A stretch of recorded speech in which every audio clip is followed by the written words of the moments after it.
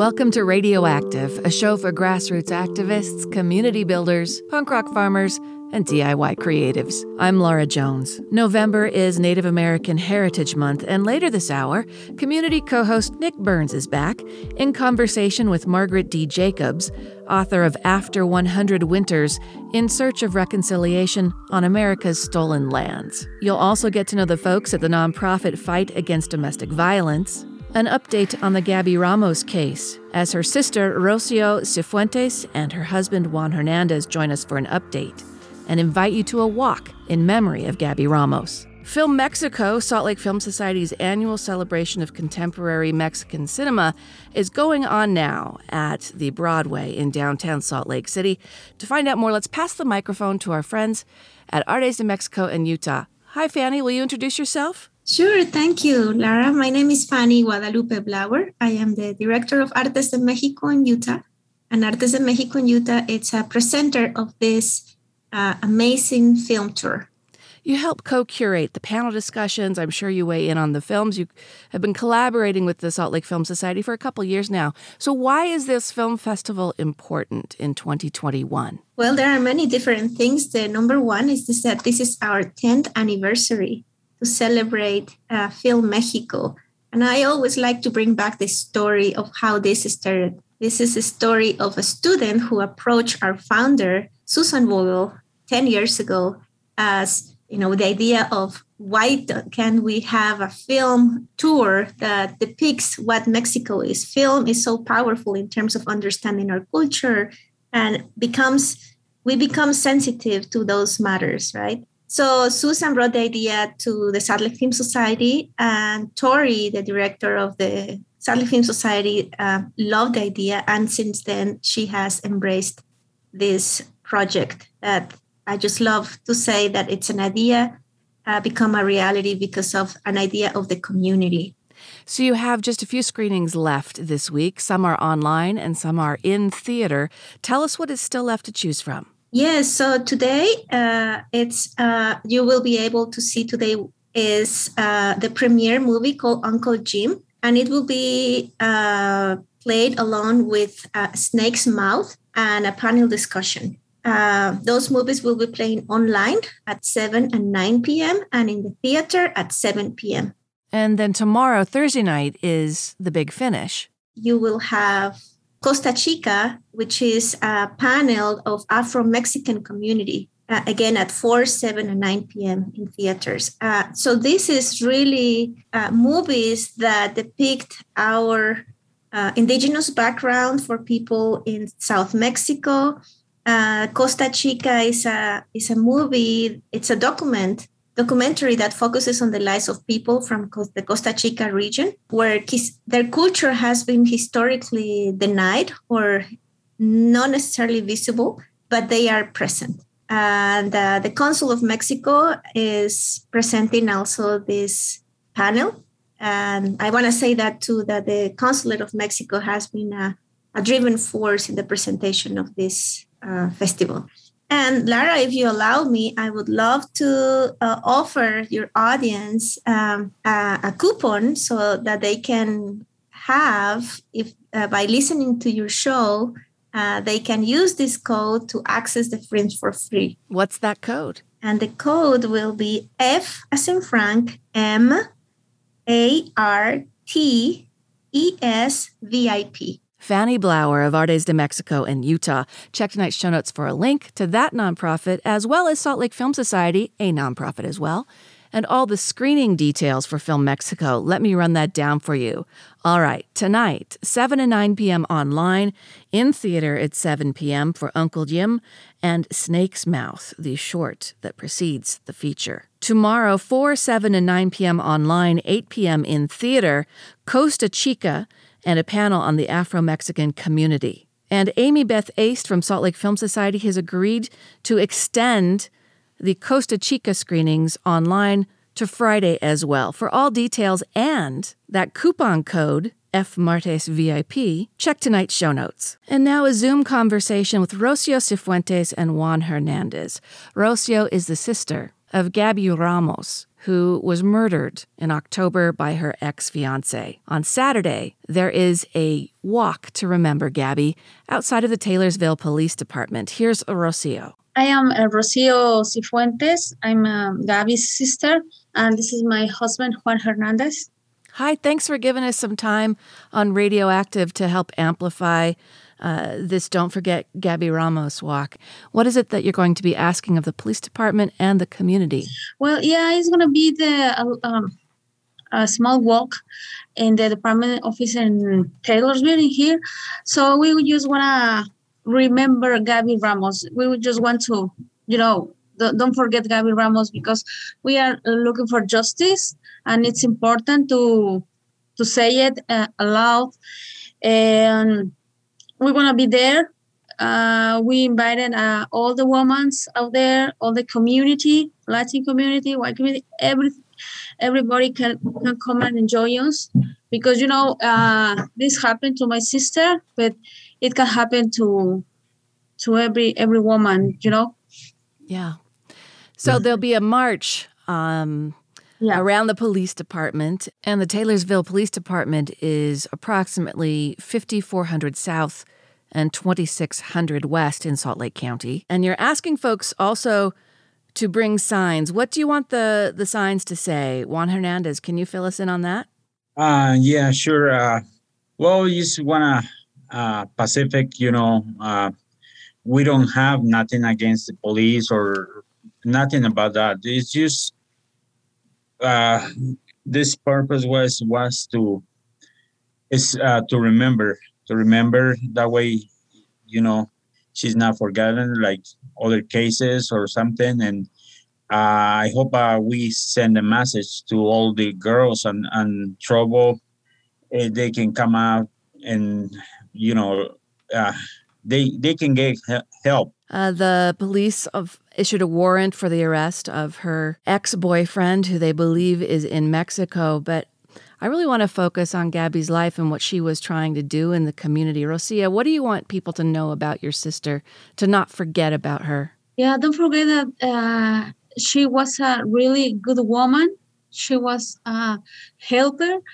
She used to help a lot of people. That's why our community remember her like a really, really good woman. So that's why we seek to set up precedent that kind of cases. The police need to put attention, when something happened, they need to put attention and investigating and bringing the murder to justice. That's my principle, my real concern, to bring the murder to justice. Because at the beginning,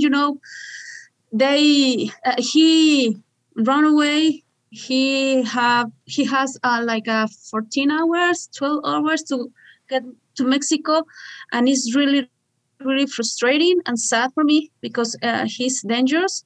Also, we want to see if it's like a Amber Alert for a kidnapped kid. A fugitive. So that way, a fugitive on the run. Yeah, so they need to come up with a better way to stop this, before they get away.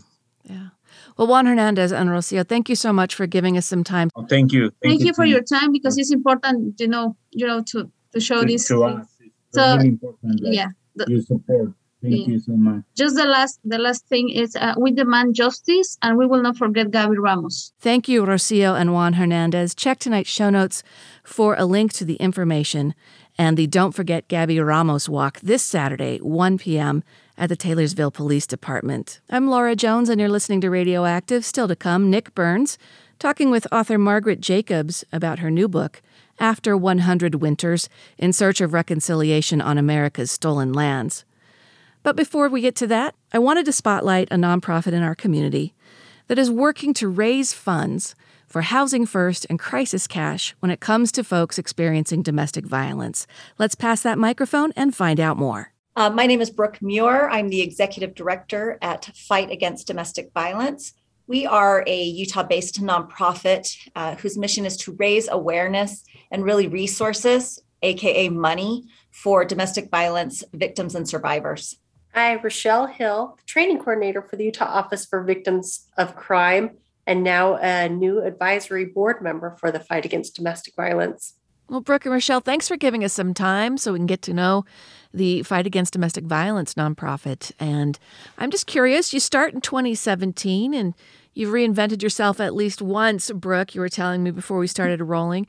And it sounds like you're a conduit. Tell us a little bit more about the mission and how the origin story, rather, of your nonprofit came about.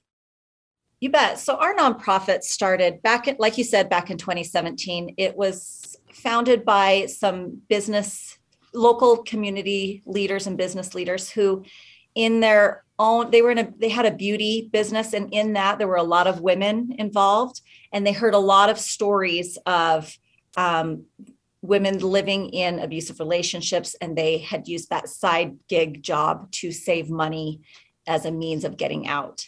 And then one of our founding board members, her mentor, survived a very traumatic domestic violence incident. And that really became the catalyst and the springboard to how can we make a difference? What are the gaps in the space? And how can we help survivors? So that's where it started. And when we looked into what the real gaps are, funding was really number one. There isn't, if you notice, there isn't a national organization or local before us that is raising money for domestic violence victims and survivors. So that was a big space that needed to be filled. And we thought, well, let's give it a shot and do what we can. There are service providers that do that, and they have their own fundraising arms, but an entity that just tackles that and then grants the money to those service providers, that's what you do.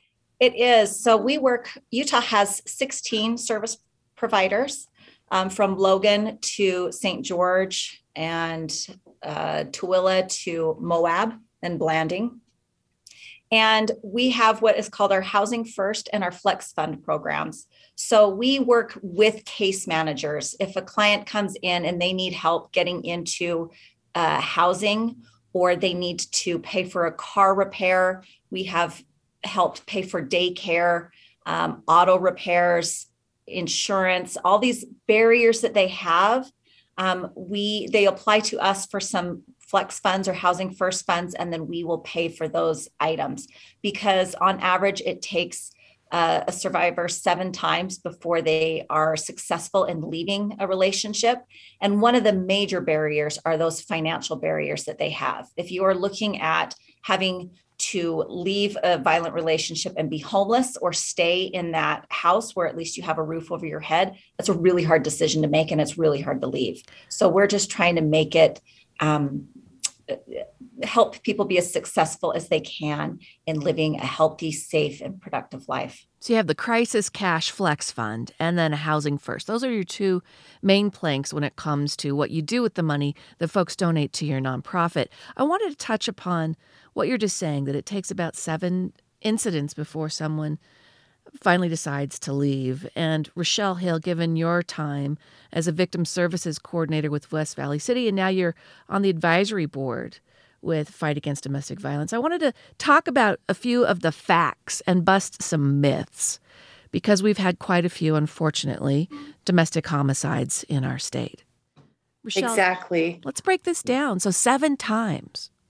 What's going on there? Is it that push-pull? As a friend of mine who works in this space too says, these are people, largely women, some men, who love the partner that is abusing them. Right. And I would say in my experience, a lot of people don't leave. And so it's really about navigating a more healthy relationship, a less dangerous relationship. And I love that you want to break down some of the myths, because I think the shame and the isolation is what keeps these relationships so dangerous. Is victims and survivors aren't really willing to reach out to help. It's not like you're complaining about your kidney stones and everyone's like, oh, in my experience, this really helped, right? Like, we're not having these open communications about it because most people, and I get it, because you want to help, you want somebody to do something. But these relationships are incredibly complex. And with most survivors, like, I can tell you that my children are terrible children and, they're doing things bad, but don't you say anything about my children, because then I get really defensive about them, right? And I think survivors are a lot like this too. That's their relationship. And it's really hard to hear criticism of it. I'm guessing one of the myths is that only weak people stay. And I think of the people in my life that I have known who have gone through this, and I don't consider them weak. I think that's one of the myths we need to bust. Oh, for sure. I think I have worked with victims who have been in law enforcement, who have very advanced degrees, who are high professionals and very influential people. My thing that I find the biggest common denominator is kindness, right? Like, they generally are the most kind and loving and helpful people that are the ones that usually end up staying, because they just think that they can help solve this person, or they can help this other party. What are some other myths or facts that you'd like people just to be aware of as they look at this topic, or the next unfortunate domestic homicide comes around? Because unfortunately, we know that will happen. Right. I think the biggest myth I do is that most domestic violence is physical abuse. And I would say, those bruises, although they happen and they're very devastating, a lot of victims, it's that emotional abuse, sexual abuse, financial abuse, this other abuse that you can't see the injuries, that is also very devastating. So, Brooke, when it comes to Housing First and Crisis Cash, as we're listening to these myths and facts of domestic violence, you can see where these funds come into play when someone is ready to leave or change their situation. Yeah, so in speaking with the service providers, we said, well, what are the major gaps that you have? And they receive a lot of federal funding, which is wonderful, and they absolutely need it. They always need more as well. But those federal funds, as we know, there's often a lot of strings attached, red tape. Takes a long time to get anything out and done. So some of those things that you might think about are, you might get housing assistance, but that only covers rent. Well, if your security deposit is $1,500, you're never going to be able to come up with that. So, and the housing assistance will not pay for security deposits, or the little application fees and background checks. All these little things that really add up is where we can come in and say, yes, we will cover those. We don't, because we're a private nonprofit, we don't have the strings attached, and we can get that money out immediately. One of the things that you do at Fight Against Domestic Violence is support Gentle Iron Hawk Shelter in Blanding. So Gentle Iron Hawk was open several years ago, and then it went through some changes, and it closed a couple of years ago. And it was sold to the Navajo Nation. And then we had a pandemic hit, and things came to the point where they just were not open for a couple of years. And so recently, the Utah Navajo Health System has taken over the running of that shelter, and it was just reopening in October. And so we went down in September to reach out, introduce ourselves and the programs that we have to help their clients. And just in our conversation down there, one of the things that they said that they had really in need of were large size diapers, which, interestingly enough, we've heard that from most of the shelters. A lot of the times when people are giving donations, they're thinking kind of the newborn to size 3, and then you've got toddlers and little ones running around that still haven't potty trained, and there's no diapers to help them. So we started a drive down there to collect large size diapers. If your audience has any that they'd like to donate, we are still collecting, and we will get those down to the Blanding shelter in the next few weeks. So you can go to our website. We've got an Amazon wish list there as well, but really anything 4, 5, 6 pull-ups and up, we would love to take. Well, Rochelle and Brooke, thanks so much for giving us some time to share the message of your nonprofit, Fight Against Domestic Violence. The website one more time, Brooke? FADV.org. That's Brooke Muir and Rochelle Hill of Fight Against Domestic Violence, one of the many nonprofits to remember on Giving Tuesday, and as you consider your year-end charitable contributions, folks. Check tonight's show notes for a link. When we come back, Community co-host Nick Burns in conversation with Margaret D. Jacobs, author of After 100 Winters, In Search of Reconciliation on America's Stolen Lands. If you're a homeowner or renter making 200% or less of the federal poverty rate and need help weatherizing your home, Utah Community Action can help. Visit utahca.org for details. Did you know that a portion of your Amazon purchases could benefit KRCL? Support local nonprofits, including KRCL, through Amazon Smile by visiting smile.amazon.com and selecting your preferred organization. Find details under the Support tab at krcl.org. Thanks. You're listening to Radioactive on KRCL 90.9. I'm Laura Jones. As you may be aware, our community co-hosts have been off as we rebuild the studios. Hopefully, we'll be back live with them in person in the new year. In the meantime, arranging some Zoom conversations for our community co-hosts. And now I'll turn the rest of the time over to community co-host Nick Burns, in conversation with Margaret D. Jacobs, author of After 100 Winters, In Search of Reconciliation on America's Stolen Lands. Dr. Margaret D. Jacobs is the Chancellor's Professor of History at the University of Nebraska-Lincoln. Her research and focus is on the American West, specifically gender, women, and children. Her most recent work centers on Indigenous peoples, child removal, and policies and movements toward truth and reconciliation. Her newest book, just out from Princeton University Press, After 100 Winters, In Search of Reconciliation on America's Stolen Lands. Dr. Jacobs, welcome to Radioactive. Thank you so much for having me. It's a real pleasure to be here. Oh, no, thank you very much. Your book is certainly historiography, and I want to get to that later. But to beginning, the structure of your book and the way it's organized, I was quite fascinated. You've written this in 4 parts. Part 1, titled Our Founding Crimes, offers chapter titles that really fascinated me: blood, eyes, spirits, bellies, tongues. Not exactly chapter titles that I would think of in an academic history book. So tell me about the chapter names and the overall structure here. So the book isn't really designed for academics. It's really designed for a popular audience. But of course, I hope academics will find something of value and use in it as well. But yes, when I was working on this book, one of the things I've long held to be true is that the experience of colonialism is a very intimate, it's a very bodily experience. And so I wanted to convey a sense of the ways in which that might have played out by giving these kind of somewhat provocative titles of body parts or body fluids or something, that's part of our bodies. And so, for example, the chapter on bellies, I don't really spell this out in the book. I don't say, oh, this chapter is on bellies. It's on, but it's, when people read into that chapter, it's really about the Ponca's experience of starvation when they were pressured to leave the state of Nebraska, and the government was trying to force them into exile in Indian Territory. And eventually, it did so by trying to starve them where they were.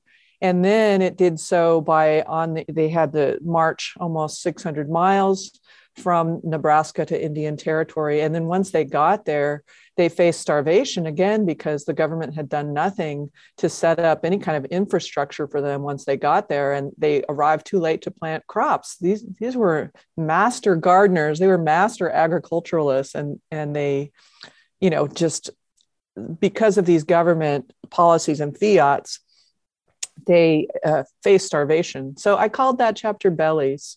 And so there's little hints throughout the chapters about why I call them by those names. But I really wanted to give the sense of how visceral this experience of colonialism is.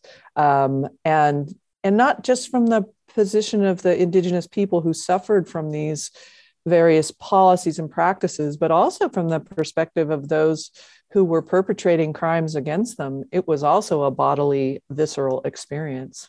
Right, and you cover the Sand Creek Massacre in depth, and you write about the Bear River Massacre, which many KRCL listeners would know a lot about.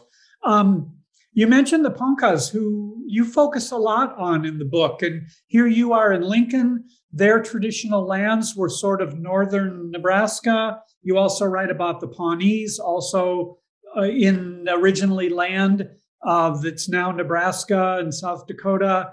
Is that peculiar or particular to your interests that it's a Nebraska connection?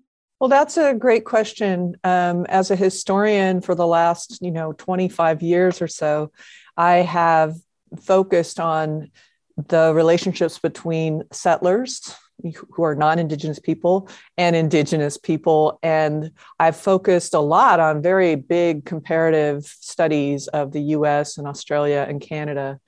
But this book got very personal, and I decided that it was very important for me as a settler myself, not just as an academic, but as a settler, to really take a deep dive into the places where I've lived the longest, where I've settled. And those places are Colorado, where I grew up, and Nebraska, where I've lived the last 18 years. So I really wanted to learn much more than I ever have before about the peoples, the Indigenous peoples in the places I've lived. And also about the ongoing truth and reconciliation efforts in places like Colorado and Nebraska.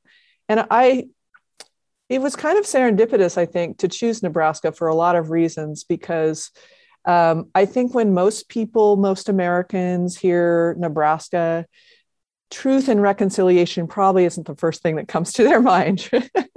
They have a lot of other stereotypes about us, but truth and reconciliation is not one of those stereotypes.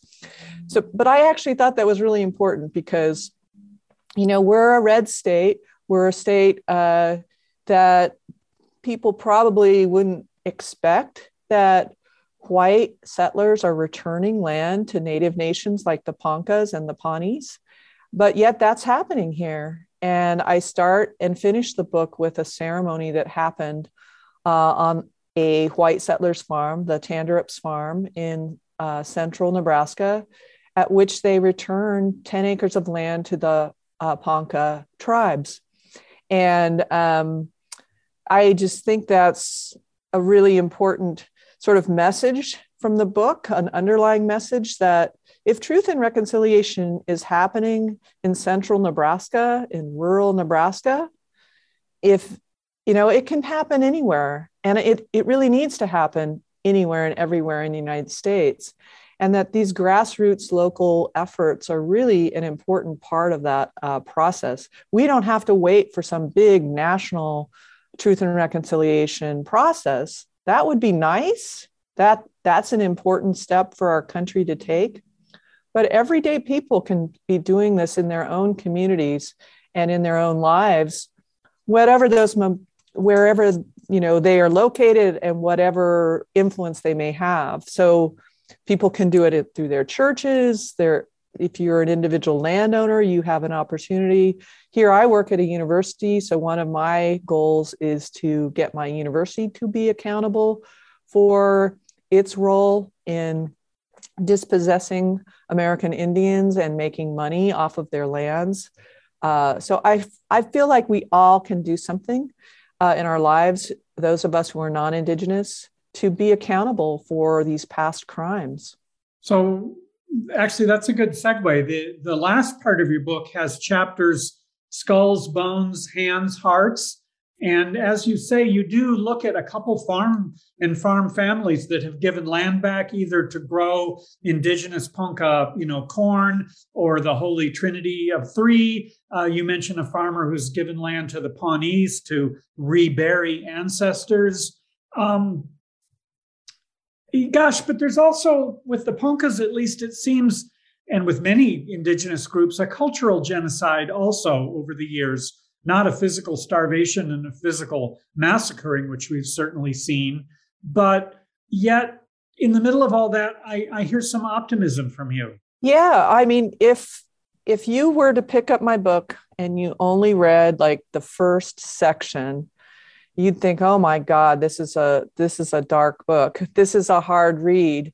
And I mean, that's the section that focuses primarily on Sand Creek and on what the Poncas suffered in the 19th century. But the rest of the book, really, I did find cause for optimism. And it's because I met so many people along the way. I did a lot of interviews with my colleague and friend, Kevin Abourezk. Kevin's a journalist based here in Lincoln, Nebraska. He's a member of the Rosebud Lakota Nation.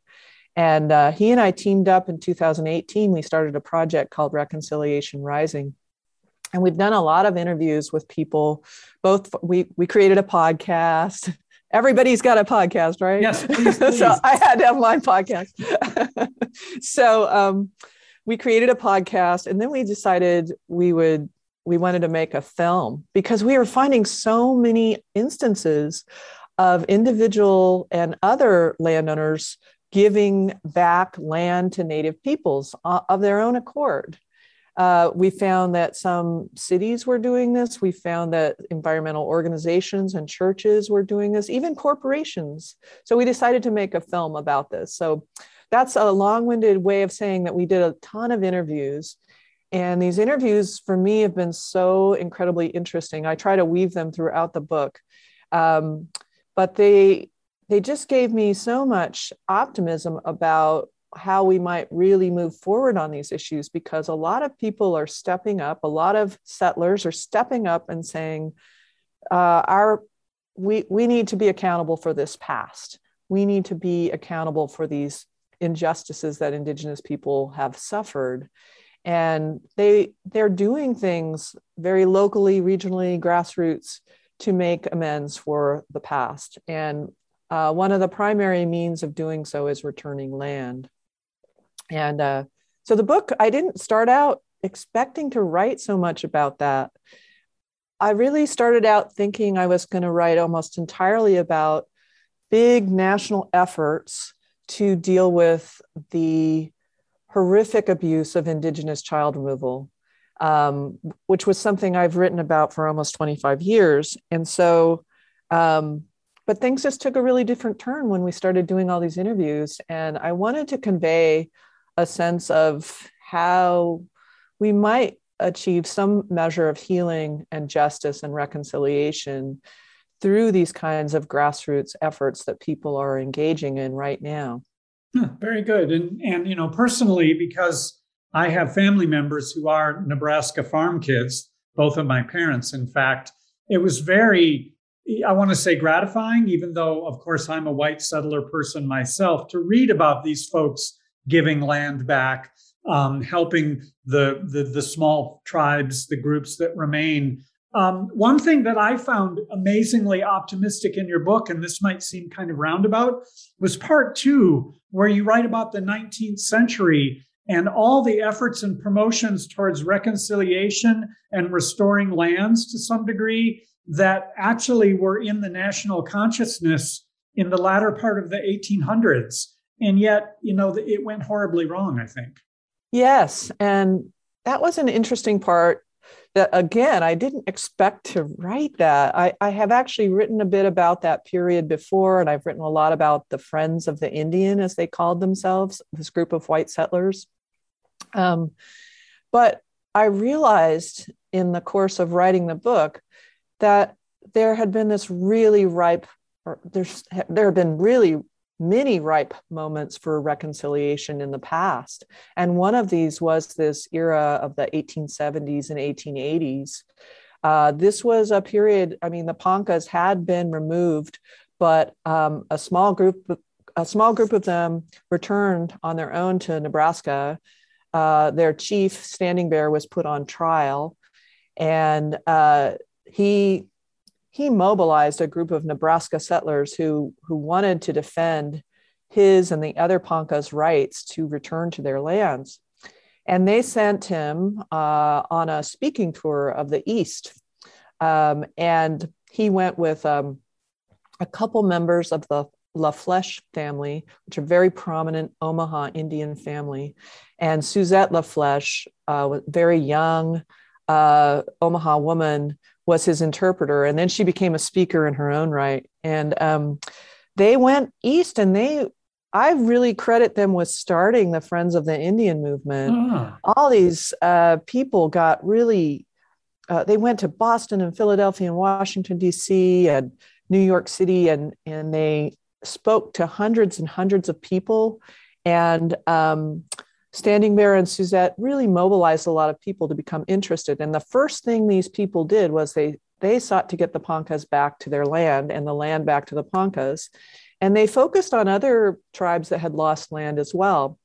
But I have to say, it was only a very brief moment at which they did this. And I thought, oh my gosh, this is so important. This was like, they were really kind of practicing restitution, trying to get the land back. But it only lasted a brief moment. And then they turned to a very different, utterly disastrous solution. And that was Indian boarding schools and allotment of Indian land. And so the Indian boarding schools, this what I've written about a lot before as a practice of Indigenous child removal. They weren't really about schooling or education. They were really about severing the children's ties to their families and to their tribal nations and to their lands. And so I thought it was a great tragedy that this moment that could have resulted in true reconciliation and could have reversed so many of these awful dispossessions that were happening and stopped them in their tracks and reversed them right away. It just all fell apart. And it's really sad. I mean, I think that a lot of the Friends of the Indian had a very paternalistic view that they knew what was best. And I also think it was really hard for them to face up to their complicity in this, that, their families were benefiting from the dispossession of American Indians. And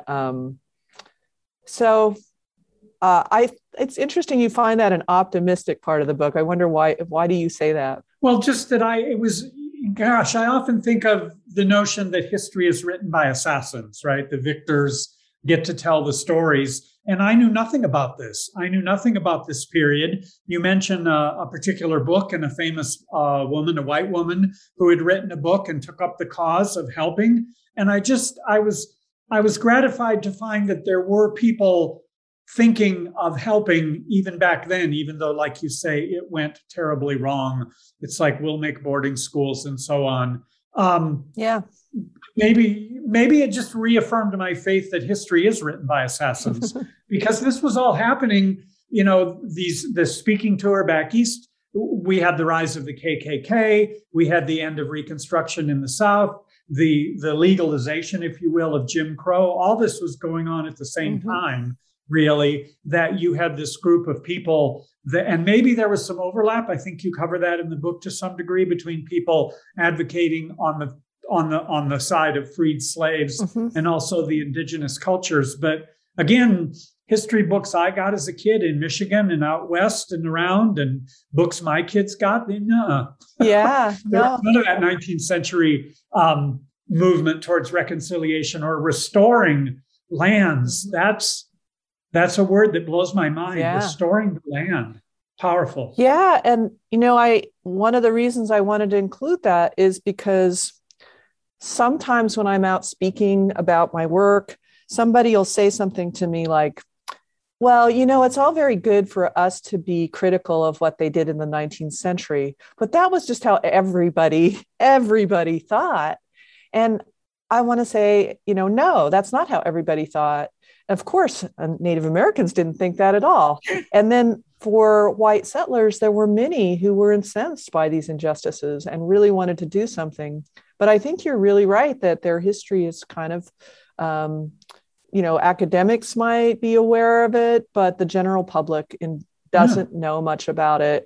And it makes me think it's the same for us today. We tend to know more about the really awful abuses that are happening, but we don't know about these people who are seeking and creating reconciliation in their communities today. And so I wanted to cover what reconciliation efforts have been in the past and what ones are today. And I wanted to also put this work in an international context as well, because this is going on in Canada, Australia, and New Zealand in a very robust way. certainly in Canada, with the discovery of hundreds of baby graves at the boarding schools. Speaking of not everyone thinking alike in the 1800s, I was very intrigued, and you cover this in depth, and it's a brutal part of the book, the Sand Creek Massacre. Again, once again, troops, soldiers massacring women, children, the elderly.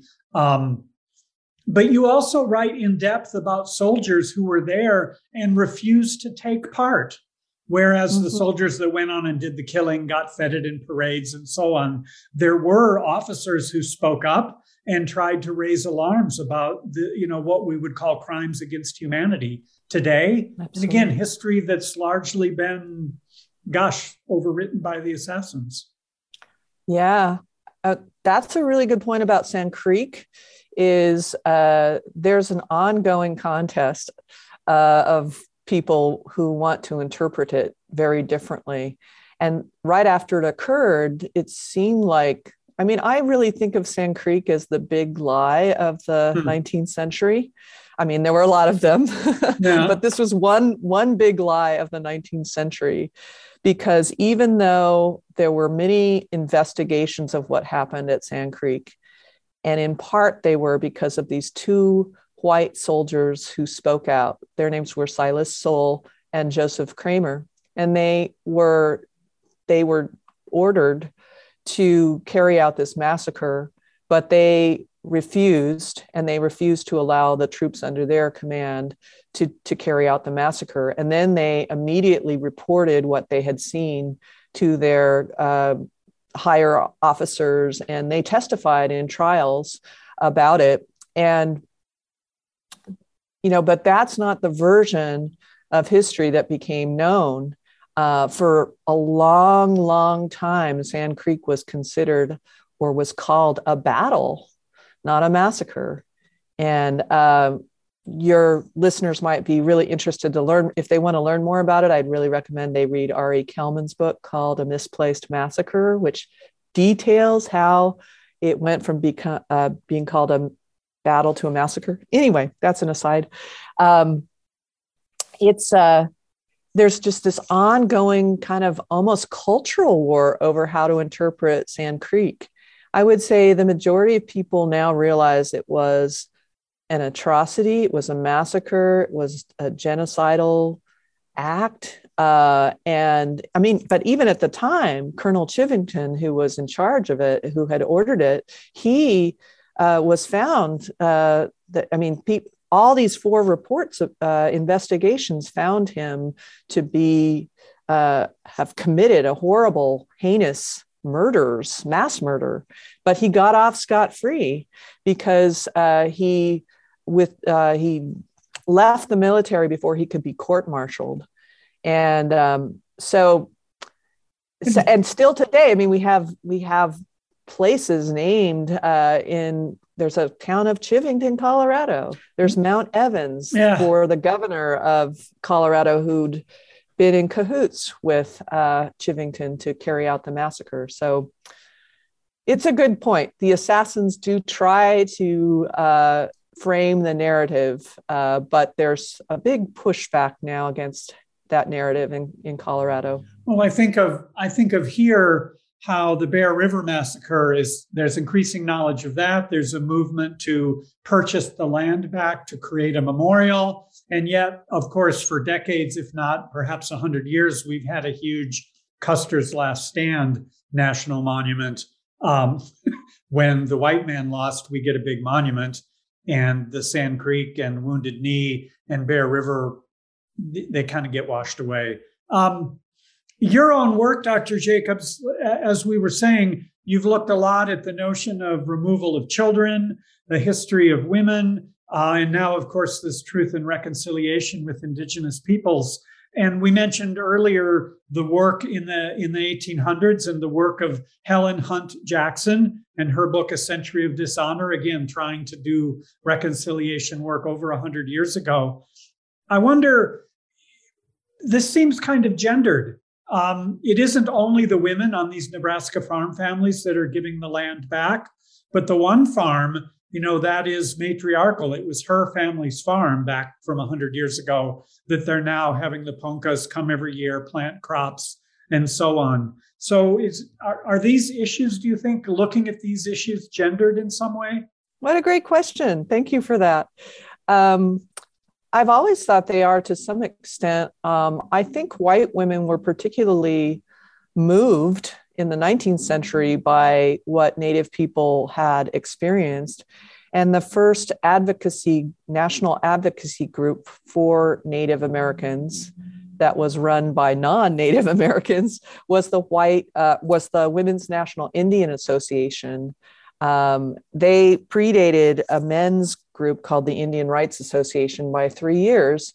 And they were very, very active in the Friends of the Indian. And as you mentioned, Helen Hunt Jackson was a really important 19th century white settler advocate for Native peoples who really focused a lot on restitution. That was her primary effort.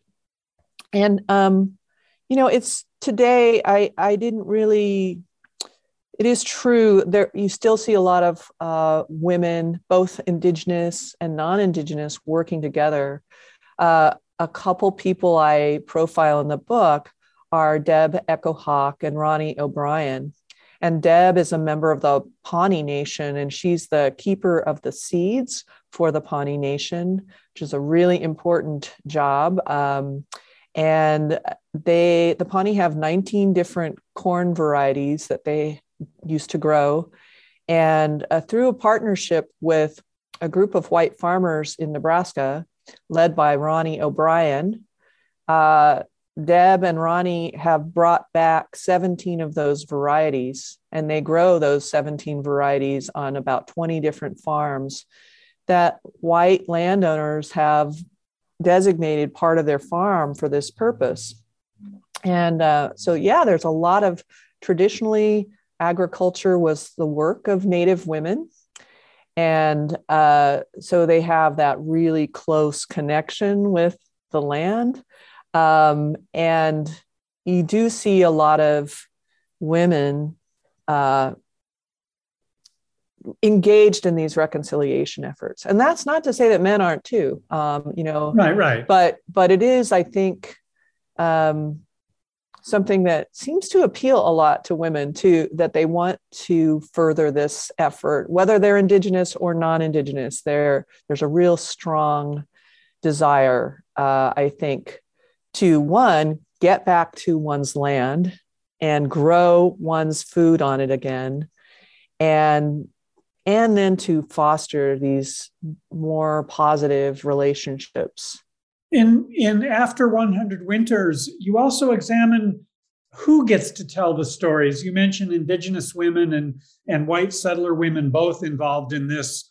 But that's one aspect of the book that I thought was quite fascinating that you don't often see, is you're sort of meta examining history. It's like, do I have a right to tell this story, or who gets to tell this story? And I really appreciated you unpacking that. And I don't know if all your work sort of centers on who gets to tell the story, but I did really appreciate that in this book. Well, I wouldn't say that all my work does, but I always have been thinking about the ethics of how we tell these stories and these histories, and what is my role as a non-Indigenous white settler historian. And I never have quite figured out my perfect role, but I do think one part of that is always to be looking at the settler part of the history, to think about what did it mean for settlers who participated in these histories. What did it mean to participate in a battle, for example, or I shouldn't call it, it's not a battle. What did it mean to participate in a massacre of Cheyenne and Arapaho people, and to participate in such brutality? How could that not affect you? So then I think, so I kind of ruminate on that a lot in the book. And then, so what did it mean to be a white woman in the 19th century who was incensed by slavery and who was incensed by the injustices Native people were facing. And what did it mean, though, to be a white woman who was incensed by these things and yet eventually ended up promoting other programs that were just as disastrous and just as damaging.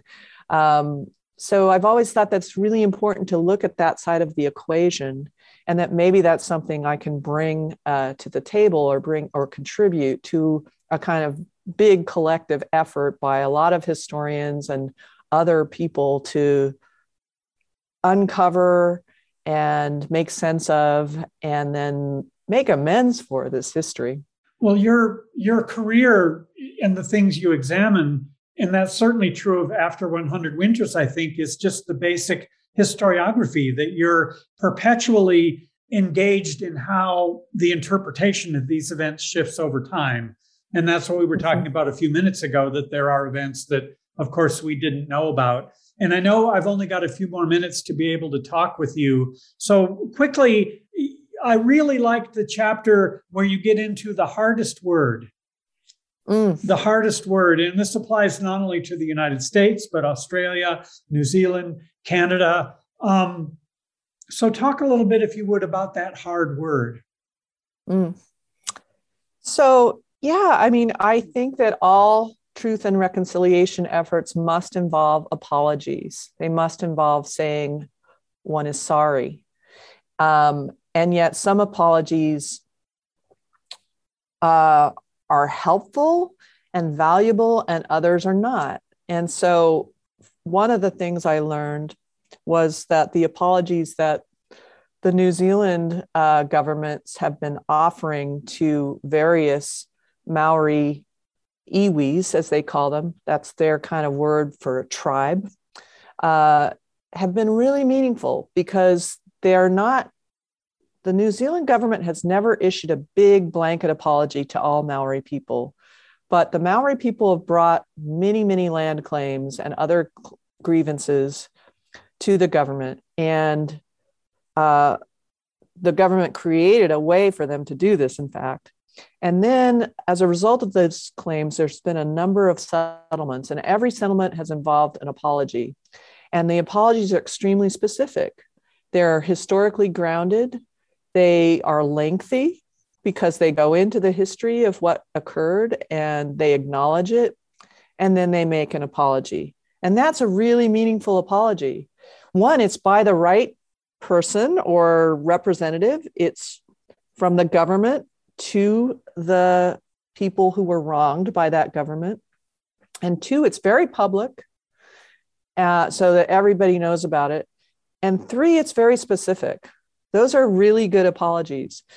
The governments of Canada and Australia have issued forceful apologies around Indigenous children and their removal from their families. Those have been, I think, really meaningful apologies too, because again, they were very specific about a particular harm.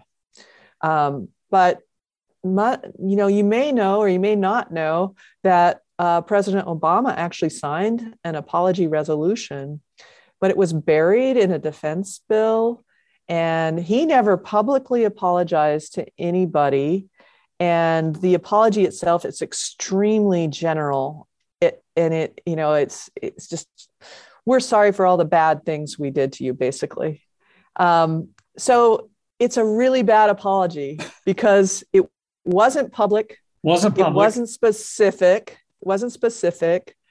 And nobody knows about it. It's, buried in this bill. And so that chapter is important to me because I do think it's really important that any truth and reconciliation involve apology, but not just any old apology will do.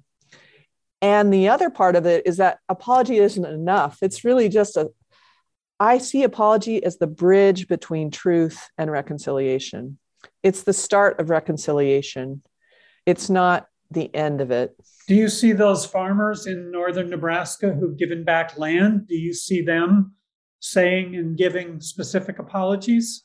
Absolutely. Or is land itself an apology? Absolutely. Either, watching the recording of the ceremony where they handed back the land, or we did an interview with them about it, they talk about, they didn't formally say, we are sorry on behalf of so-and-so for this. No, there's like, we are trying to do what we can. And this is one small step we can do toward acknowledging the past, apologizing for the past, and making some form of amends for the past. So they do, I think, consciously, they do apologize. And I think it's incredibly meaningful because it's very specific. And I think these land returns are very meaningful too, because these are the homelands of the Pawnee people, the Ponca people. These aren't just any old lands. These are the ones they have a very strong spiritual connection to. So, yeah, apologies. I really liked that in the case of the Ponca people, that particular white farm family met those folks in their joint protest of the Keystone Pipeline. Right. So I thought, wow, haven't we come a full circle? So good for them. A couple more questions, and I know we have to let you go. You mentioned your work with the University of Nebraska, and what could a university do in terms of, all the land that the university has. My day job, as listeners know, is with Salt Lake Community College. And we've installed plaques, and I thought I would just read this to you. Salt Lake Community College is located on the Native American shared territory of the Goshute, Navajo, Paiute, Shoshone, and Ute people. We honor the original ancestors of this land and also offer respect to our other tribal communities. We acknowledge this history to cultivate respect for and advocate with our Indigenous students and communities still connected to this land, end quote. It's not an apology, but it's not something I would have envisioned Salt Lake Community College doing when I started here almost 20 years ago. Yeah, I do think, we're seeing more of these land acknowledgements. At the center where I work at the University of Nebraska, we've also installed a plaque that has sort of similar sentiments. Okay. And, many of my colleagues here are working. They've done a lot of research on the land acknowledgement. It's not something you can just do like that. You really need to do a lot of thought and research about the people who were here. But there is a big movement to get the whole university to adopt this. And I'm pretty sure that's going to happen eventually. But it is interesting. The land acknowledgements, you may know that a lot of people are quite critical of land acknowledgements here in the US primarily. In Canada and Australia, they've been doing them about 40 years. And there's some criticism there.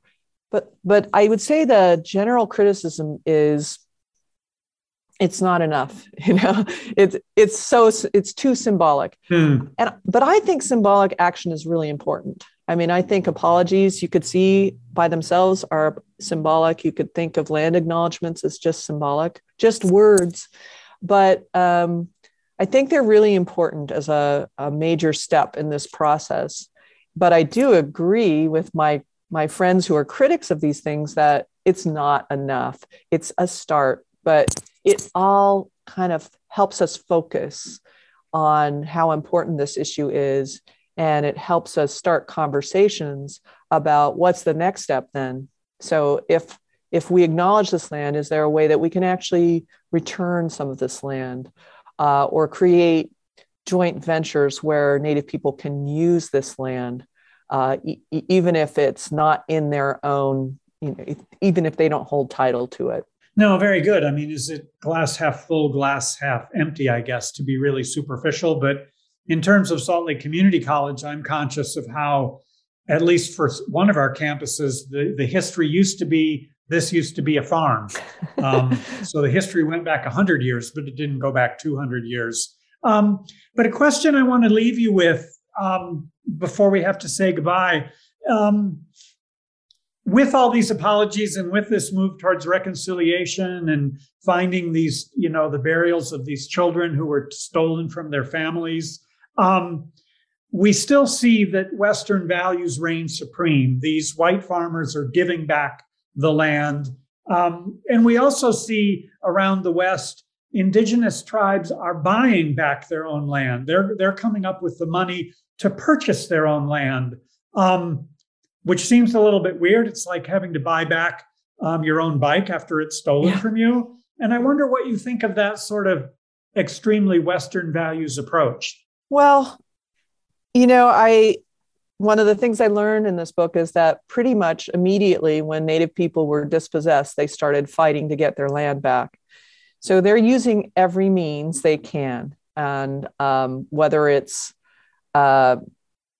protesting, making claims to the government, bringing their grievances, to the body that used to exist in the United States called the Indian Claims Commission, or whether they're using money that revenue they make and buy back land, or whether they work with, a settler individual or organization to get land back. I agree with you. I think it's absurd that Indian people should have to buy back land that was stolen from them. But I think, that land is so important to Native people. Their homelands are so important that they'll use all these different means. And I think about the ways I, as a settler, can help that along, whether it's through maybe I donate to an effort that a tribe is making to raise money to buy back land. I'm hoping my book will encourage people who own land to return some of it to Native peoples. And universities can do these things. Churches own a lot of land. They own a lot of Native land. They ran a lot of the boarding schools that children went to. There's so much people can do. We don't have to be hostage to this history of abuse and injustice. I really feel truly that we can overcome this and that we can address it and make meaningful progress. Yeah, it goes back around to some environmental groups too, working with indigenous peoples. I think of maybe some of the Nature Conservancy work, or we could even think of the Bears Ears National Monument here in Utah that's been so contentious. But I hope that's your next book and we can talk again. That would be fun. Radioactive community co-host Nick Burns in conversation with Margaret Jacobs, author of After 100 Winters in Search of Reconciliation on America's Stolen Lands. Another great conversation during this Native American Heritage Month, and food for thought as we approach Thanksgiving. Check tonight's show notes for a link to Margaret and her book. I'm Laura Jones, and that is Radioactive. Thank you for listening, and thank you for supporting Listeners Community Radio of Utah. Have a great night.